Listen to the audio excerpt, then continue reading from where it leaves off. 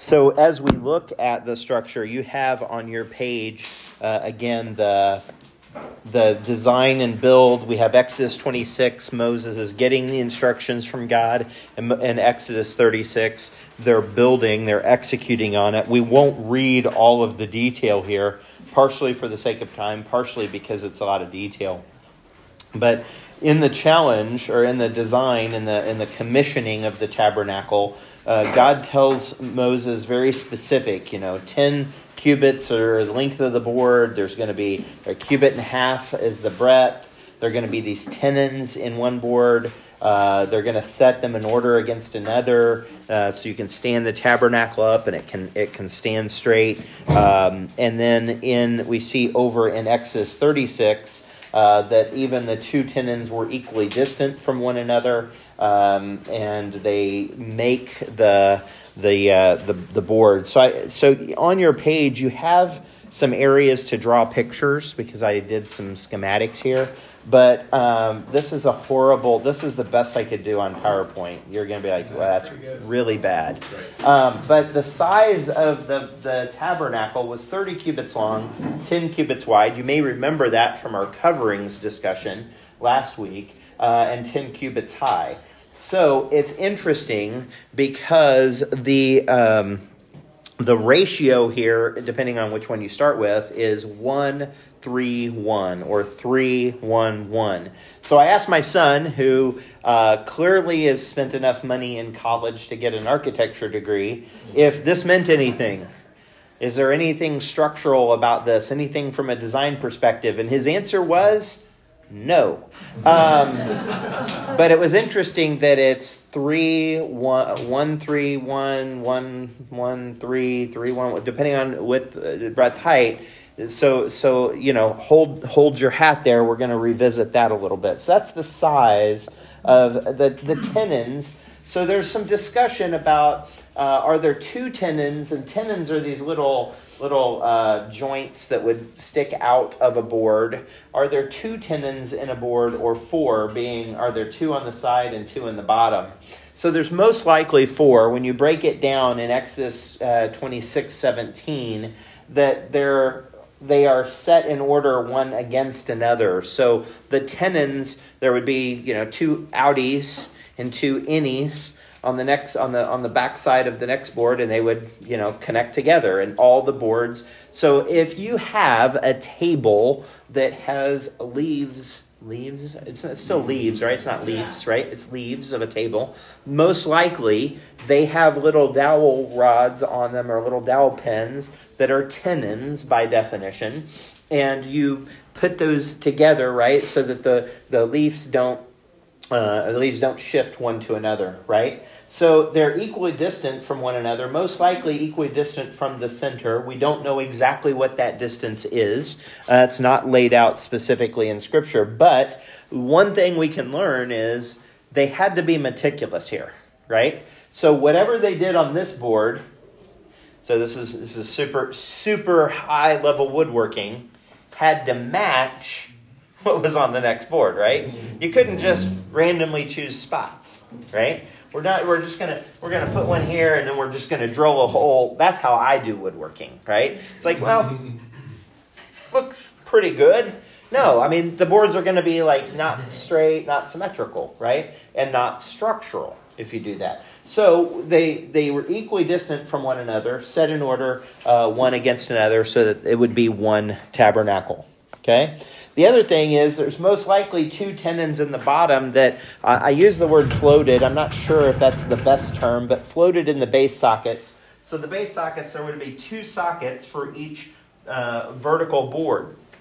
And these sockets would slide up onto the tenons. Or inversely, if you set the sockets on the ground and you stood the board up, it would go in the two sockets. Now, what's interesting here is each board, cubit and a half, so 24 or so, 26 inches wide is the board. There would be two sockets. And what does this allow? And the reason I put floated, it allowed them to build a very consistent, very structured, very ordered tabernacle on irregular ground. on irregular ground. They didn't have to overly prepare the place. Now, they needed to make sure it was reasonably level. But if there was a rock here, a pebble, a series of a couple of pieces of gravel, that didn't impact this one. It would allow leveling. So this is kind of the first side leveling. There was 20 boards, 40 sockets along each side. That would allow for the undulations of the earth. And I think that's really cool that the tabernacle was specifically designed to be flexible in interacting with the face of the earth. You didn't have to overly prepare the ground for the Lord to have a place to dwell with his people. For the Lord to come down, it needed some preparation, some reasonableness, but it didn't have to be prepared perfectly. And that's actually a picture of salvation, right? We're not going to talk a bunch about it, but those sockets were made out of silver. They were made out of silver. Anybody know what in the Bible the silver pictures? Redemption, right? The Lord was sold for silver, right? It is the picture of redemption. Redemption allows the tabernacle of God to interface and dwell on the face of the earth. It's a beautiful picture. It's a beautiful picture. So, what's our lesson, our building lesson? Be fitly joined together, right? These tenons have to line up. They go in the sockets so that the tabernacle can be one. If you look at the scriptures on the screen, Ephesians 2:21, in whom all the building fitly framed together groweth unto an holy temple in the Lord. Like that's actually, I've never really looked at it, but I think it's an actual reference to the tabernacle. Like I think Paul is making kind of a reference, a veiled, if you will, reference, that this building, this church, not this building, but the church body, be fitly framed together. In a verse we quote, or a portion of verse we quote commonly here, from whom the whole body fitly joined together. Be fitly joined. Figure out your place. Figure out how you interface with the believer next to you and with the earth so that you can bring the Lord glory. So then we're back to our design and build narrative in Exodus 26 as it continued. Those are the sides of the tabernacle. So there were 20 on this side, 20 on this side of those boards. But there were 6 on the back. Talked a little bit about that last week. And 2 boards thou shalt make for the corners of the tabernacle. And they're going to be coupled together beneath because of the sockets and be coupled above unto one ring. Okay? Be coupled together. We see that phrase coupled together in both the design and the build, which is why I highlighted it. And now we're looking down on the tabernacle. There would have been 20 boards there, 20 boards here. This is the back, the westward wall. There were 6 boards and then 2 for the corners. Now, am I 100% sure that this is what it looked like? No. But it's probably pretty close. It's possible these boards were on the inside versus the outside, but based on the size, the dimension of the boards, and that, like, this is at least reasonable. And there would have been one ring that attached those 3 boards together. One ring of most likely of gold, presumably of gold, that connected those. Now, if you are a woodworker, you know that sometimes rings are used to hold or join pieces of wood together. Matter of fact, you could go online today and you could buy specifically constructed rings that are designed to be driven into wood or be drilled through and to connect wood together. And I think it's just a beautiful picture that these 3 corner boards, if you will, are coupled together with one gold ring. As we continue again for the sake of time. So we see we've got the side pieces, the 20 side pieces, the 6 back pieces with the 2 additional corner pieces. But they've got these, you've got a series of dominoes standing up and they're connected to each other, right? But What it's not going to do, those tenons, I'm going to turn it on edge on purpose. You're looking at the top of the side walls. You could end up with bowing in the walls if you weren't careful. Okay? You're talking a 15-foot board by about 2 to 2.5 feet. That's weird proportions to try to stand up with only 2 points of contact holding them together, setting on a base that's on irregular ground. Okay? That's tenuous. So what the Lord did was that they had to slide bars along the length of the walls on the side and on the back. Okay? And we see that the middle bar, there's going to be 5 bars on each side, so a total of 15 bars, 5 on each long side and 5 on the back. But the middle bar in the midst of the board shall reach from end to end in the design. And actually we see in the build that he made the middle bar to shoot through the boards. Okay? So I did another description here. This would be the side of the tabernacle. 1, 2, 3, 4, 5. Yes, that's like a 45-foot board. The long board. Okay? And it literally would have shot through a hole in the center of those boards the whole length. And then you had these boards on the bars on the outside of the tabernacle that have little rings that they would have slid through. If you think about like an old castle door or something, right? Where you slide the bar across and it secures it, right? It's got the rings or the metal that would hold it in place. It's that kind of concept. They were all out of gold, or at least gold-plated acacia. So there's 5 bars on each side. It's interesting because every board is now structured by at least 3 bars, right? So if this is a series of 20 boards that go, there's 1 in the middle, 2 on the outside. It's a picture of the Trinity in our lives. 1 in the middle, 2 on the outside.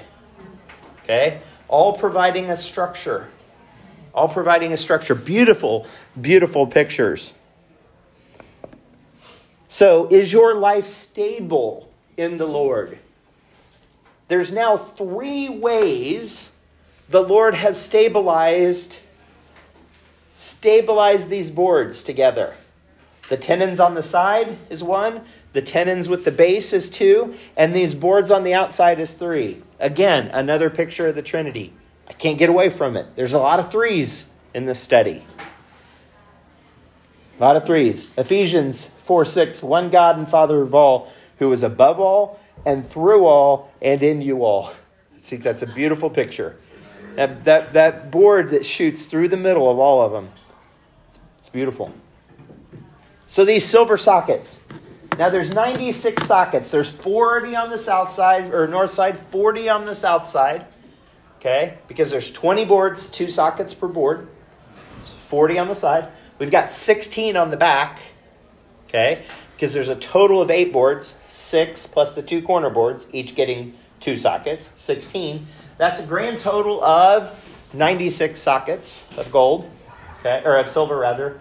Hint, as we look into future of next week, there's 4 pillars in the middle, each with a socket of gold, silver. That makes a total of 100 sockets of silver.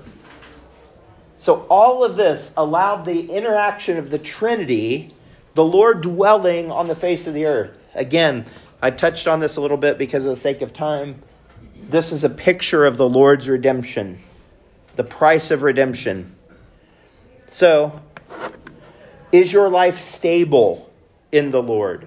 Is your life stable in the Lord? That Christ may dwell in your hearts by faith, that being rooted and grounded in love, right?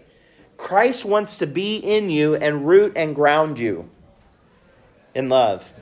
And if you continue in the faith, grounded and settled, and be not moved away from the hope of the gospel, he wants to build a tabernacle that is very stable, yet very able to be moved. It's a beautiful picture. It's a beautiful picture of what he wants to do. Now, I looked 17 ways to Sunday. I still think there's something tied to the tabernacle that is tied to the human body. Depending upon how you count the number of bones when a baby is born versus the number, because depending on who you ask, there's anywhere from 270 to 300 bones when a baby is born. Those coalesce down to 206. All of us, in theory, I don't think anybody in here is missing an appendage. Everybody in here probably has 206 bones. In your skull in particular, you've got several bones that fuse together. There's approximately the same number of boards and sockets in the tabernacle. I think that's kind of cool. There's 23 pairs of boards along the sides. I don't know if you know, but that's the number of chromosome pairs that you have in your body. I think there's patterns, probably even more untold, covered by a skin. I think it's a beautiful picture of Christ dwelling on the earth at a scientific level that the Israelites would have not understood. And maybe I'm stretching, I will admit. But it's an undeniable pattern. The size ratio of 1:3:1, 3 types of stability, 3 corner boards connected by a ring, and 3 types of material, wood, silver, and these boards overlaid with gold. Like, folks, it's a picture of the Trinity, dwelling on the face of the earth, interacting with man, and creating a place of worship. So, next time you read the story of the tabernacle, maybe if you have time to go back and look at some of these verses, you can look and spend a little more time. I hope that was a blessing. Thank you very much to Whitney for sharing. Thank you guys for all your prayer requests. It was a good day. I appreciate you very much. Let's pray. Lord, we do thank you